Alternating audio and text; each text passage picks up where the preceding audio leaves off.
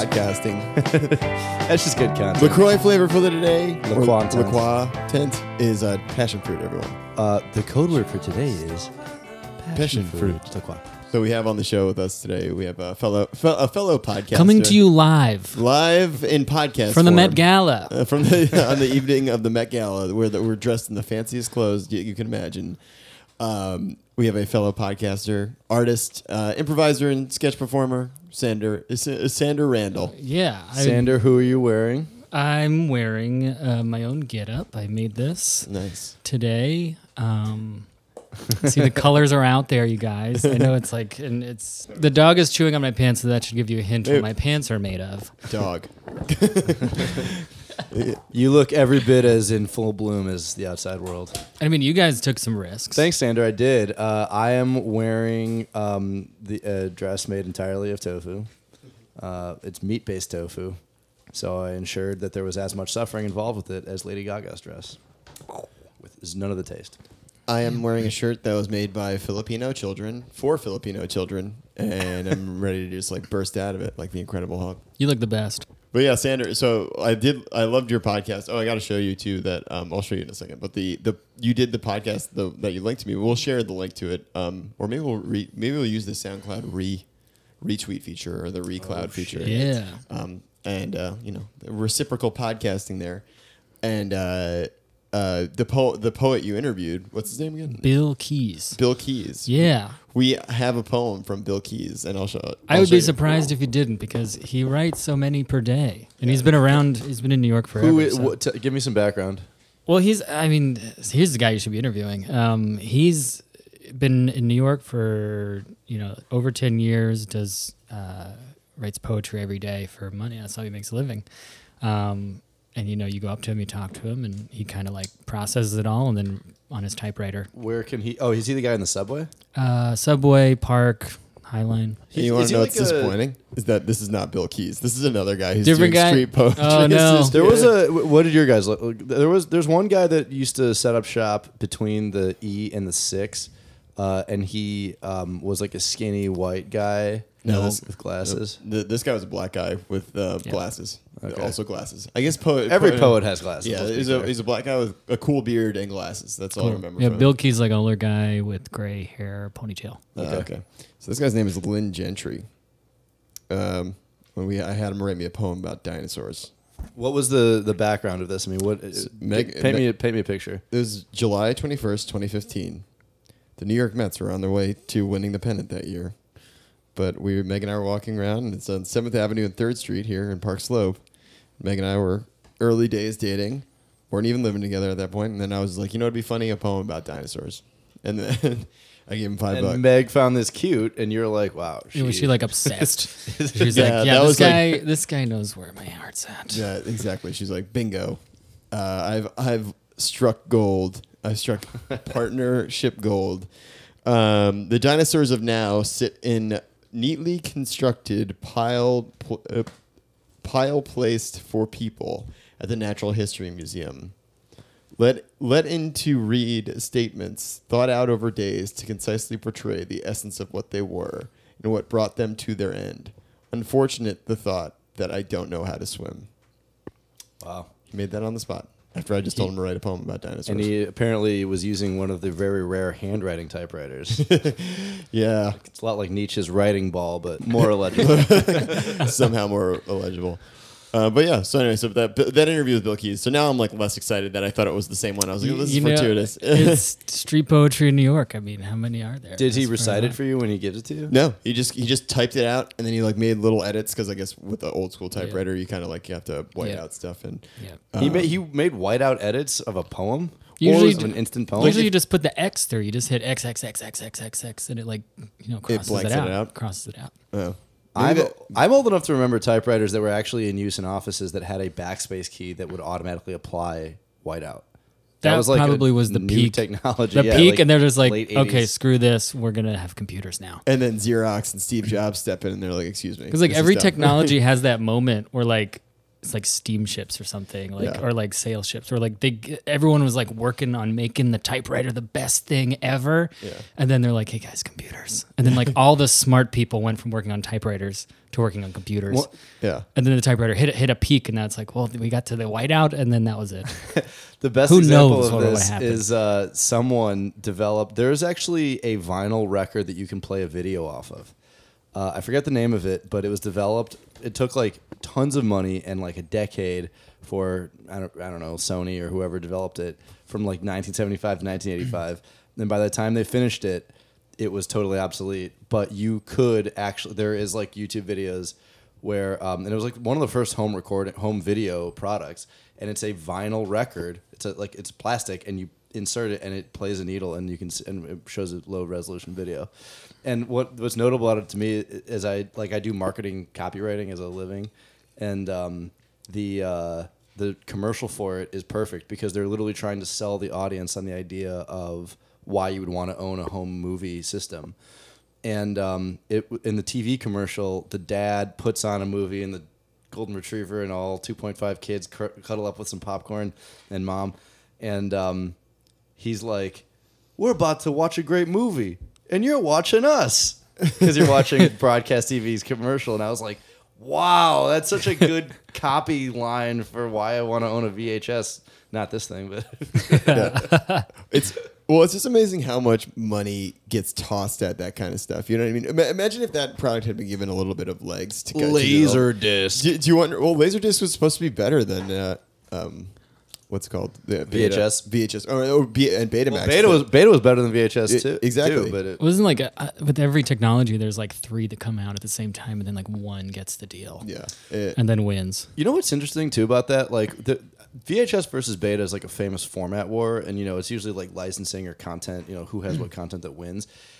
That's famous, and I think there's a number of those in like from the 70s and 80s that you could point to, but we are in this era of like now there are tons of format wars. Like, it's not like there's one main like consumer product that's fighting against another one to become the dominant thing for this like 5-year period. Like every goddamn thing is in a format war. I mean, there's like different site like Grubhub versus Seamless is kind of like that whole idiom of like fighting for consumer monopoly is just the entire culture now. Yeah. Do you know what I realized? You can order food off Yelp.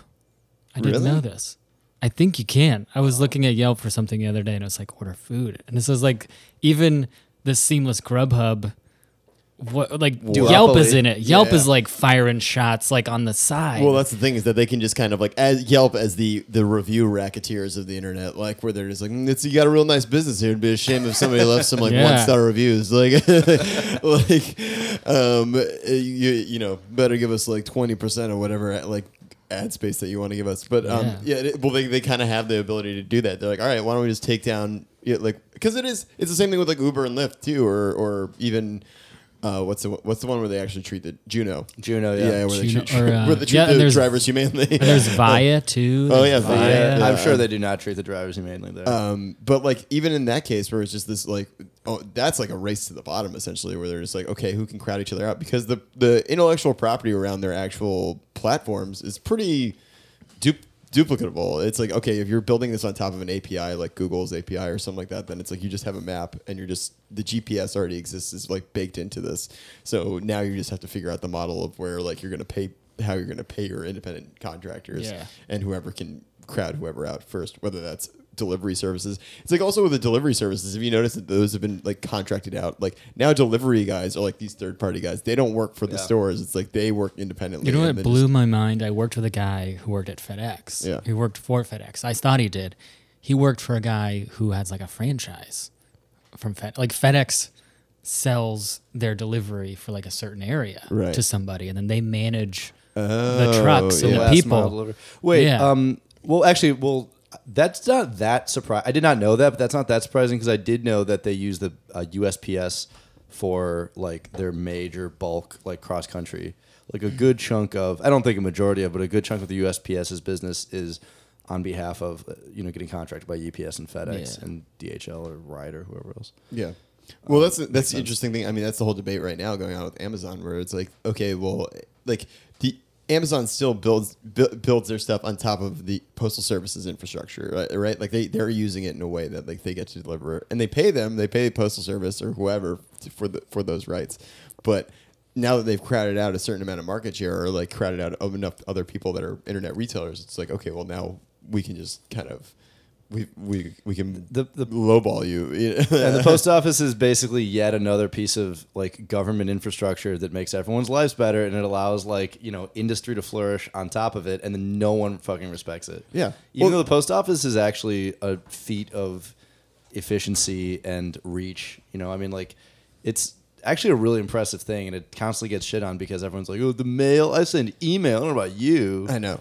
That's so frustrating. Trying to mail things, at least for me personally, like my family's in the Virgin Islands. Oh yeah. So like if I try to mail them anything, UPS is like $55, FedEx is like $70. It's insane to mail like a piece of paper. Yeah. Post office, put a stamp on it. Yeah, the It USO, gets there the in 3 Universal days. Service Right. Obligation. It's nuts. That is the best part. Like that it subsidized. There was also like a really good. I guess this is about the Royal Mail, but it's a similar concept. A Top Gear episode where they race like a high end sports car, like versus a piece of mail they sent from like far southwest Wales to like northeast Scotland, and they're like, okay, this is like essentially $1 million car versus a 25 pence stamp racing, and obviously the Royal Mail won like by 3 days or something like that. The plane one. Yeah, exactly. Right? The plane that delivered but it. the plane and the that delivered infrastructure, it. because the last, I mean, like Uber is trying to figure out how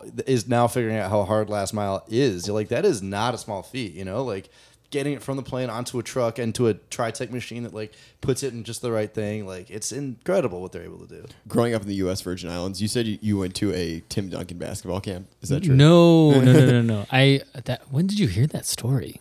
You told me sometime. It might have been Okay, like I mean, that, the Spurs did do their preseason camp Oh, nice. in 2005. So you get to meet so like Popovich? October Was he coach then? 2005. Yeah. And my dad was press for like the scrimmage, which was sold out. Yeah, And like yeah. was the biggest event in the Virgin Islands that Who did they whole play? year. They played at scrimmage. They played themselves. Oh, themselves. Yeah, And it was in basically one like it was squad. basically an open practice where tickets were selling for $50. Because I mean, just Tim Duncan, he's a hero. I have a question. I was thinking about this with Obama recently. He's from a tropical paradise. You're from a tropical paradise. Is it like something where you like know you're going to retire there because you come from a place that's unimprovable? I have to be honest, and now I'm going on record. Well, saying we it. can delete this out if you don't want it. So we'll No, run just that. like people are like, do you ever want to go back? Like you must want to go back. And I feel like when I first left, you know, I was like still like kind of wanted to be home. You know, when I was in like college, I was like, yeah, I'm homesick. I was like, yeah, I'll go back. And now I'm like, no, not for me. Yeah. Like I loved growing up there, but like there is a certain group of people who like love it there. There's a certain group of people who leave and never come back. You know, there's think people it's who like what are like biding their time. Like I know people who are like in New York, you know, studying, working to get experience so they can go home and start their own business. But I'm like, I feel like I lived it and I love going back, but don't want to go live. Well, as Thomas Wolfe said, you can't go home again. No. But like, what is the reason that you like? Is it just is there a lack of opportunity or something, or like you don't like the climate? It's a small town that you can't drive anywhere. You know, I feel like I haven't even lived there that long. If you look at my life, you know, like the time that I actually lived in the Virgin Islands was 10 years, and I'm 30, so 20 years is spent elsewhere. Yeah. So I'm like, I actually don't have much. Okay, have you But it's all the formative years. So like, have you physically acculturated to it? Like, do you like things really hot? Do you like it to be humid? It's actually funny because my current like sleeping situation is like I didn't have any AC last summer. Yeah. Just because I was like, my room is really like my apartment's really old. Yeah. So I can't even run 2 ACs. Right. And my roommate's from Texas, so he runs it starting like last week to like October. And I'm like, that's insane because you just get a good fan and, you know, you open a window and like you're good. And I feel like not that I'm like it hot, but I certainly grew up with it hot. I tolerate. That's what drives me nuts about people. Just from, mosquitoes. Like, I hate fucking mosquitoes. Yeah, and man. people from Texas or like southern states that are just like so addicted to AC. Because I grew up in New York, but also we didn't have AC growing up, and I'm just like I actually like the heat. I would much prefer to be hot than to be cold. If that makes sense. 6:30 p.m., 83 degrees in the shade. Yeah, there you go.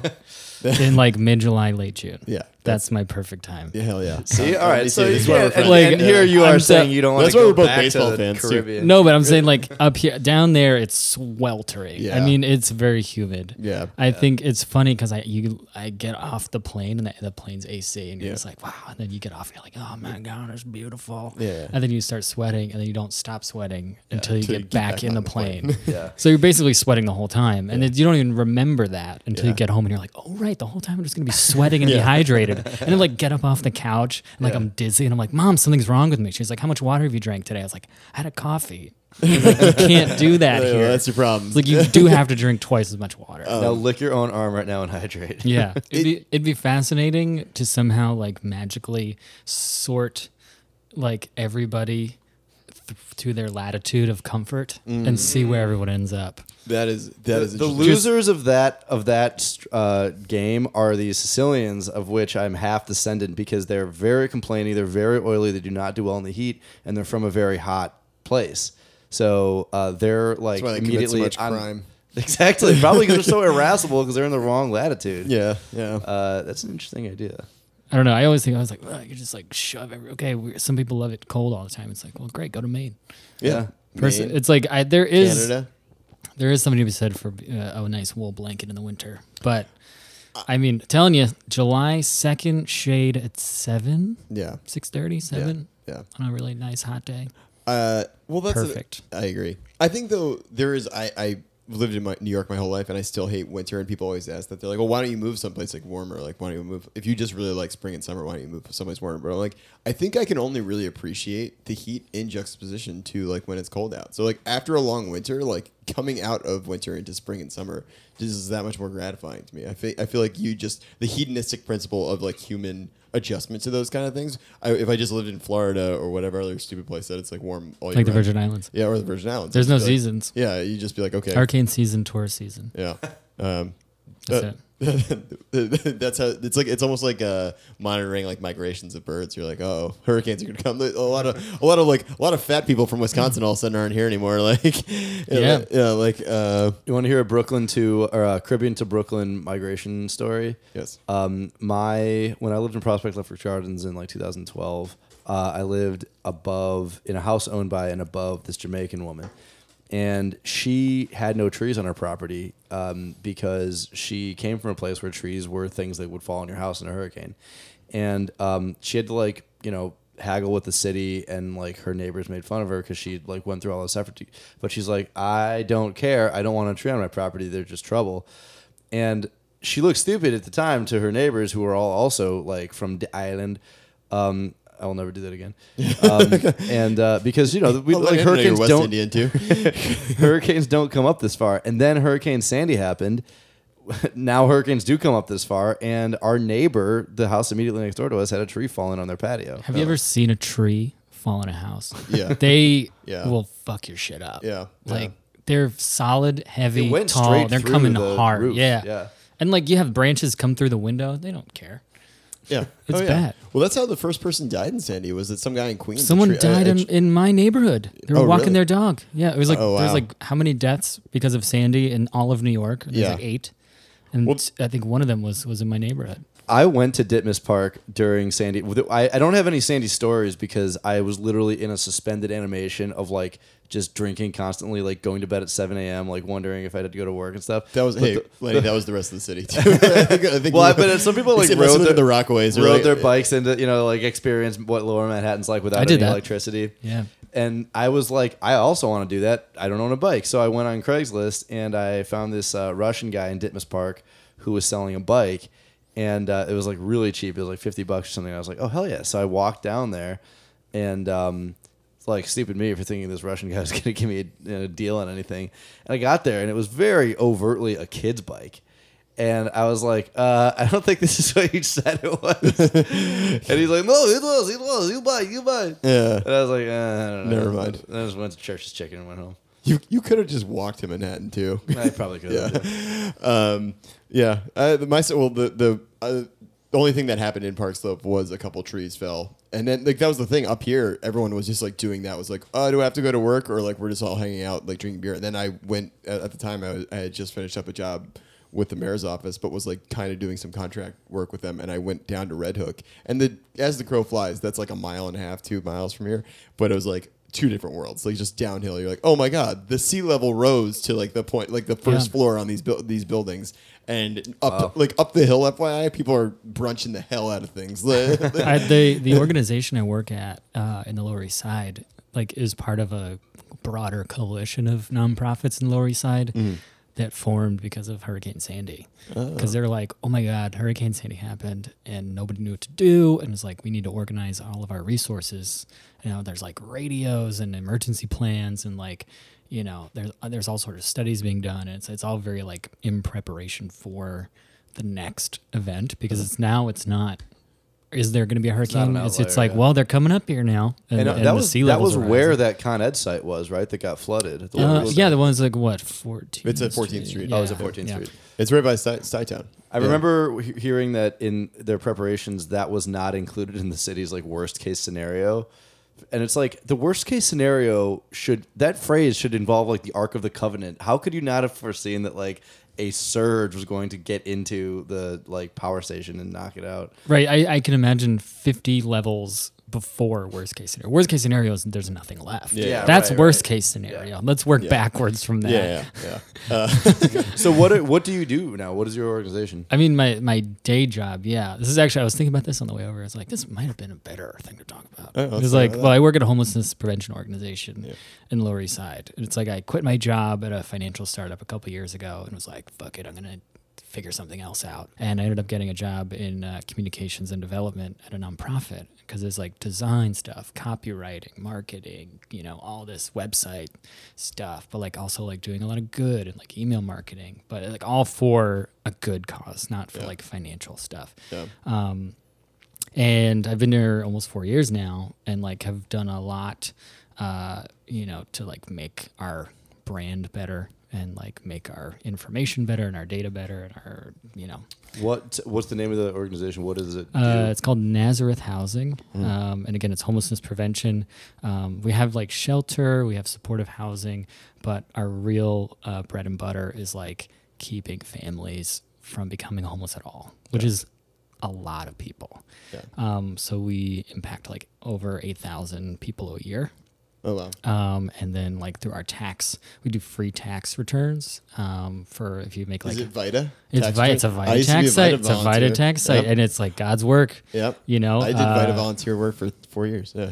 And, you know, people come in and, you know, they are behind. They haven't filed for the last 3 years or something, or they're just like confused, or maybe they don't speak English and, you know, maybe they're undocumented and they're afraid that if they file, you know, there's all sorts of reasons. Yeah. And they come in and it's 100% free and we file it, you get your return. And we did like 1.4 million this year to like 1,400 people. Nice. But when you come in, like a lot of people, like the person filing taxes, the volunteer will be like, hey, I noticed like you're having some like issues with like, you know, debt, you know, or like credit repair. Yeah. Like, well, you can speak to a financial coach. And next thing you know, like they're completely fixing their life, you know, but they come in to file their taxes and then it leads to like, oh, hey, like we have a food pantry. It's like a good pipeline. Yeah, it's a great gateway. It is both a service that people need and is absolutely in demand. It connects people to other services that do a lot of, and you actually get to see like a tangible outcome. You're like, hey, I helped somebody file their taxes for free and save them a couple $100 on something that's a material value. Is this like 4 month like marathon where like people are working there 4 days a week, you know, taking off their other line job to like do this, but that's where we have so many people come in that are like at risk, and we, you know, there are people that came for taxes and now 2 years later, they're like applying for nursing school, and you're like, wow, holy, like 2 years ago you're a waitress getting paid under the table, now you're applying for nursing school, and like getting 4.5 That's GPAs. really It's interesting. insane. You know, because you always hear about like how onerous it is to have to do your income taxes as this just drain on society. But it sounds like in the case of some vulnerable people, it's actually kind of a way to get finance involved. Like they talk in social work about like justice involved. You know, if you've somehow been part of the justice system, like kind of sucked into it. But there's like I don't know what it's actually called, but finance involved. Like you're like having to do your taxes and maybe bringing it to someone who actually knows, like identifies a way that you can do something better, or like telling you about opportunities you didn't know were there. Like that's an annual juncture at which you can actually have that positive input. Well, the way I understand it is like taxes are such a window, like like you can't lie about like financial stuff. Do you know what I mean? Like the numbers won't lie. Yeah. And It's someone gotta who add is up. trained can say like, there's an issue here, and here's why you're living off $200 a week or something like that. And I feel like of all the ways to really find out the most about someone's situation and like helping them fix it in a very tangible, measurable way, taxes are so huge. And it's just like from the outside, you're like, ugh, tax volunteer, no thank you. Yeah, no, that's but like yeah. it is the most important way to help people. Where do you fall on the the kind of as De Blasio has just started another tenure, and I think that affordable housing, and I think his kind of, I don't want to say failures on affordable housing, but I think that a lot of people were kind of underwhelmed with the progress that he made. Do you have any view on that? Like how it's been? Have you seen it been getting better? Well, obviously affordable housing is like the solution, is one of the solutions. And if we had more affordable housing, that'd be great. There'd be less people that were being pushed out of People really in the high street. rent Yeah. spaces. But I think what I have learned being in my current organization for 3.5 years is that if there were more organizations like us, if we had more funding, if we had more staff to have a broader reach to find people who were like 3, 4, 6 months, a year from being homeless, like going down that track, then you don't have to build a building. You just help people, that have been laid off and have medical bills, and You can cut it off at the pass. It's you like you guys are tracking the indicators. Putting that, a like, dollar towards prevention, towards putting a dollar towards Right. anything else is. And what are the things that lead to homelessness often? Well, it's usually like shocking events. It's like medical, job loss. Those are like pretty big. Yeah. It's like obviously if you have a huge medical bill, you're not going to be able to pay your bills. If you have a job loss, you're not going to be able to pay your bills. Right. That's usually the two big things. There's a lot of like, credit issues where people like take out huge loans for school and then they don't pay them back for whatever reason. Right. Like there's a lot of like financial decisions that lead to, creditors coming for your stuff, and then you can't fall behind, and then you're pushed out, whatever. It's like, but job loss, medical, Yeah. usually Well, pretty big. Well, if we live in the Bernie universe soon, everyone will have guaranteed jobs and free healthcare. So I mean, it's like, we were joking glibly before about like treating Uber drivers and Lyft drivers well, but I read a Twitter thread the other day about someone in San Francisco who works in homeless prevention, and he had to take like a client of his to fill out some paperwork. On the way there, he took a Lyft, and on the way back, he took a Lyft. And on both trips, the driver overheard him talking with them about their situation, and both drivers pulled him aside, saying they were themselves in precarious living situations and like were very close to being homeless. And like, that's, I think, for someone like me who, when during the election, I was like, Bernie, all this stuff is like a pipe dream, it can't happen. And I still think that I think that, who had the more realistic route to actually doing what they were saying, like Clinton versus Bernie, is kind of a moot point at now. But the idea that this is possible and becoming more and more prevalent has just radicalized so many people of our generation. And hopefully you're dealing, Sander, right now with like the worst that we as a society let it get. You know what I mean? Like it has to turn around. Well, at some point that's what at a policy level. I agree because it's not so much of a you and I disagreed with that beforehand because I just don't think it is that much of a pipe dream because previously we thought I don't think it's a pipe dream. I think that now that we're kind of through the looking glass, it needs to be a priority that we should absolutely not accept this as a status quo. Right, which is kind of like I guess the cool thing about living now, where we're just like, okay, well then if this is the reality we live in, then why don't we radically rethink everything and think about like what kind of equitable society we want to live in? You know, well, it's always shocking when you see those like even the New York Times they publish that budget like graphic. They always make great graphics, but they had the Trump budget, like the latest one, and it was like everything that I personally was like, we should definitely have more of like schools and like healthcare and all the all the good things, housing. Yeah, it was all negative. Oh, it was like they're going to take half of this out, and then it was like military, boom, and like all this. Yeah, and what we need more is F-35s that don't work. And the insane thing to me is that this is a guy who totally usurped the Republican ideology, ran to the left on labor.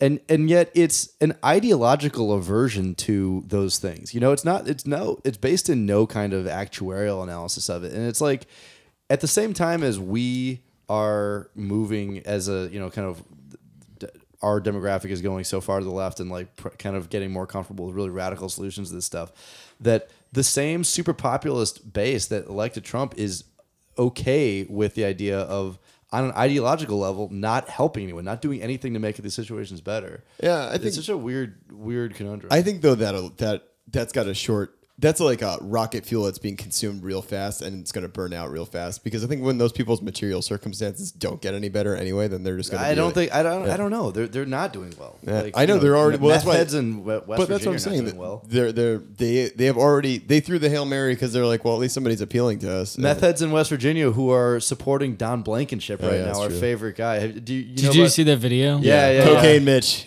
Jesus. The China people, when the China people are coming, and actually no, he spoke way slower than that. Yeah. And then at the end, there's like miraculously two kids he's holding. Two.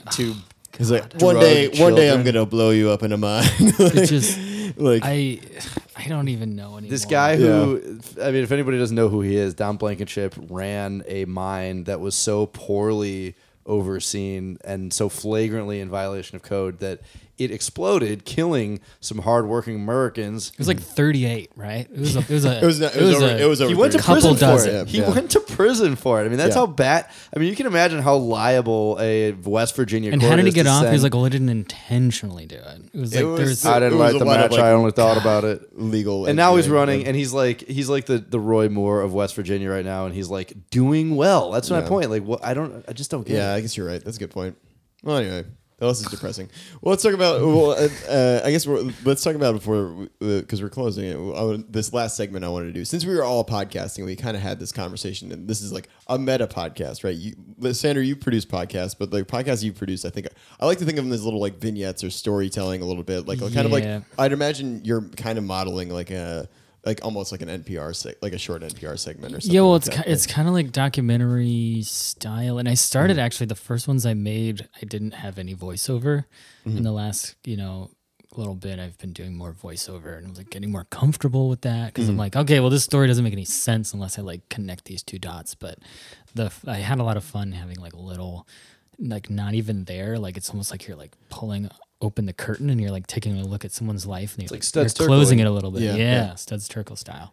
So it's very fun. And I kind of liked not being a part of it. But it's like knowing, you have to know going into that you're gonna be as non-involved as possible. And I just went to Columbia this weekend to do these oral history workshops. Oh, nice. And it's like the whole thing, the takeaway of the weekend was like ask well-researched questions that get people to talk for a while. Nice. And then do not talk and like just sit back, let them go, because who knows where they're gonna wander. That was also in the Larry King book. That's what Larry King was like, figure out a really good question and ask them and what they're going to be. They're going to talk ad nauseum about and then let it ride. Yeah. Which is good advice. which we don't take. Well, we also have a good storyteller, which is very hard, Yeah. I think, because, I just did a video for our organization. Like, there are some people who are very good at speaking, and there are some people who are very, like, they one sentence answers, and you're like, well, you have to get somebody. I mean, Larry King is great because he had world leaders come on his show. It's like, well, they're not going to be duds. But finding a regular person on the street who has an interesting story, it's like they're probably not going to. The chances of them being a very good orator, might not be there. Yeah, might not be high. Yeah.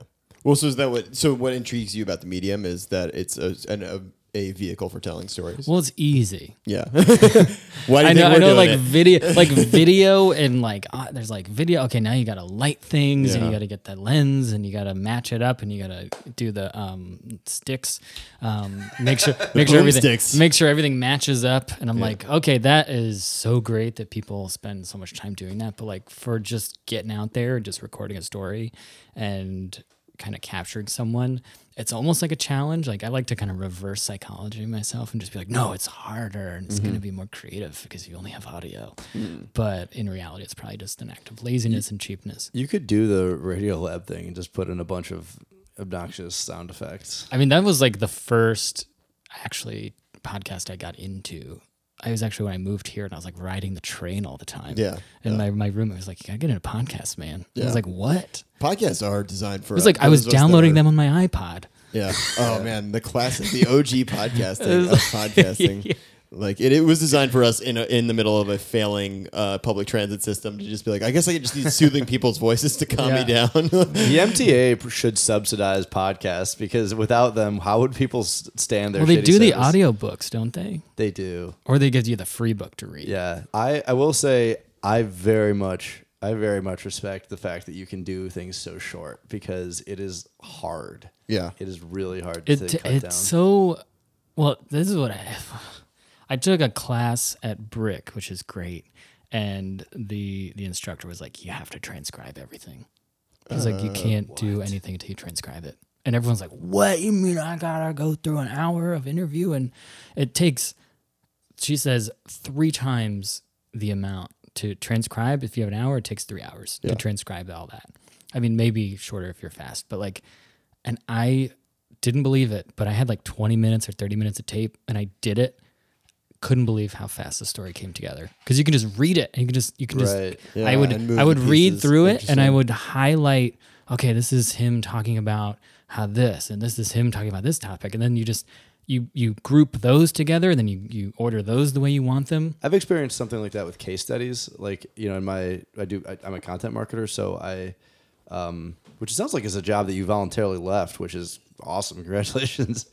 But you know, like I will interview like a client and then, you know, cut it. Then it has to get transcribed because I'm writing it out, but it totally does help the story come together. I haven't tried anything like that with in the realm of podcasting, but I could totally see how it would be valid. Especially if you just focus on one thing. Like I did an episode, or like a quote unquote episode, whatever. I did a little project in August that was just about like people moving to New York. I love that and one. With I Deanna moved. and Yeah, it was like Weiner. Deanna, Matthew, and I have another friend, Lucy. Yeah. And I just was like, okay, they said a lot of great things, and I had a lot of great stories, and like good backstories, but I just needed the things that were the most like evocative, you know, imagery. Like Matthew told a story about like arriving in New York right as there was like a huge blizzard, and like it was the same night that the plane flew off at LaGuardia. With that and he's like, player. and then the next day he went to Prospect Park and like it was snowing, and he's from Georgia. Yeah. And like his first time he was like in this place, and it was so quiet. Yeah. And it was like a beautiful imagery. Yeah. Yeah. But that was a great one. That was your first one you posted too, I think. That was right? the first one I posted in that style. Yeah. Where I was like getting really, really short. I like that one a lot. We'll share the link to that too. And Yeah. then, we'll because I thought that was a great segment. Yeah. Yeah, it was really fun. But yeah, if you go with a plan and just follow it through, it's Nice. all good. All right. Well, What are you plugging and working on? nothing really. I'm just doing stuff at the Brick. Yeah. But Sandra, what do you? So you have your podcast, but you but I think I'm not sure if I can like. I guess we haven't really officially announced it yet, but Moon Cruise coming back I know, that's pretty official. I've seen it on the calendar, June 22nd, June 29th, which is and I'll be really working on fun. that too. I hope so. Unless you fire me. No, not at all. It's just like it's gonna be great. We're doing episode 4. We didn't even talk about it this whole time, but that's like the biggest thing. What is Moon Crew? Moon Crew started as a question. So the question is, if you had 3 months, would you rather have 3 months all expenses paid to Europe, like travel around Europe 3 months, or go to the moon? For 3 months? I think it's like, in the way I follow up with that is, imagine that 3 months starts tomorrow and you can either go to Europe for 3 months or you can go to Cape Canaveral and like train and then go to the moon in like 3 months. It'll be over. The moon. There you go. Thank you.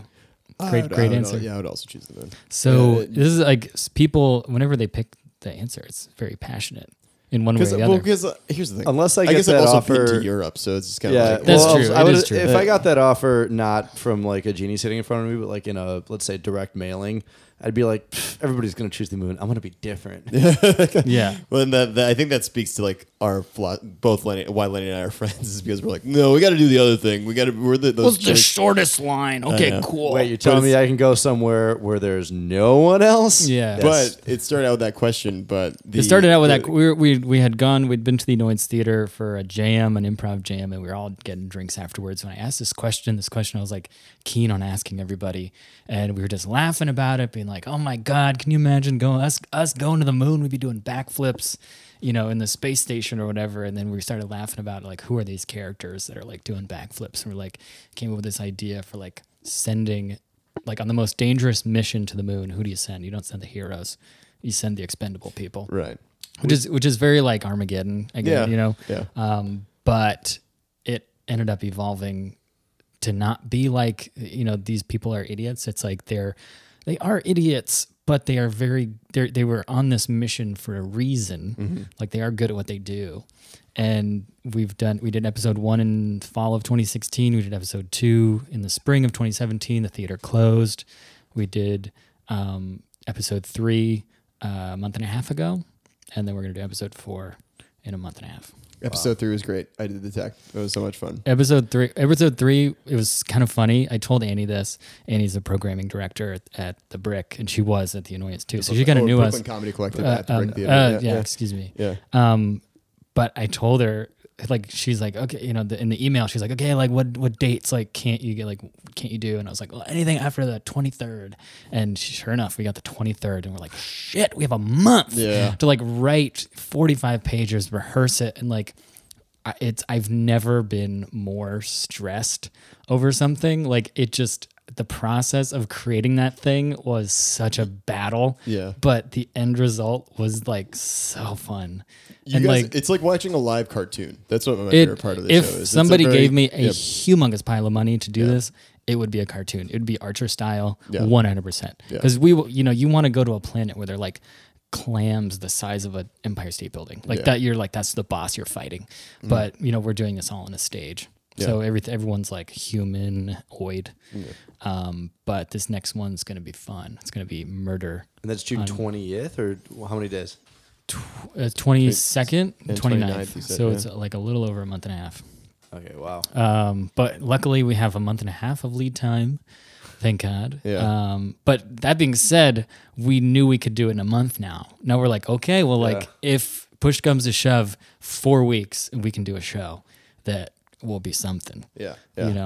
It's gonna be fun. I'm excited. I'm gonna every go time. to that. Yeah, That's awesome. I've either been an audience member or worked on it. It's June 22nd, 29th, 9:30 at the Brick. Brooklyn Comedy Collective. Brooklyn Comedy Collective. That's the annoying thing about it. It's the Brooklyn Comedy Collective at the Brick Theater. Like it's a couple stages to saying it. And also I've been working on this other show that's kind of just been this long process of development called Staggers and Jags, which is about, it's basically Cheers, but with a musical, and it's like pirates and stuff. And, sea captains and Medusa's in it. And me and a friend of mine are the two like bar owners. And we just like want to get along with everybody and sing songs and drink all day. Who's the Ted Danson in the scenario?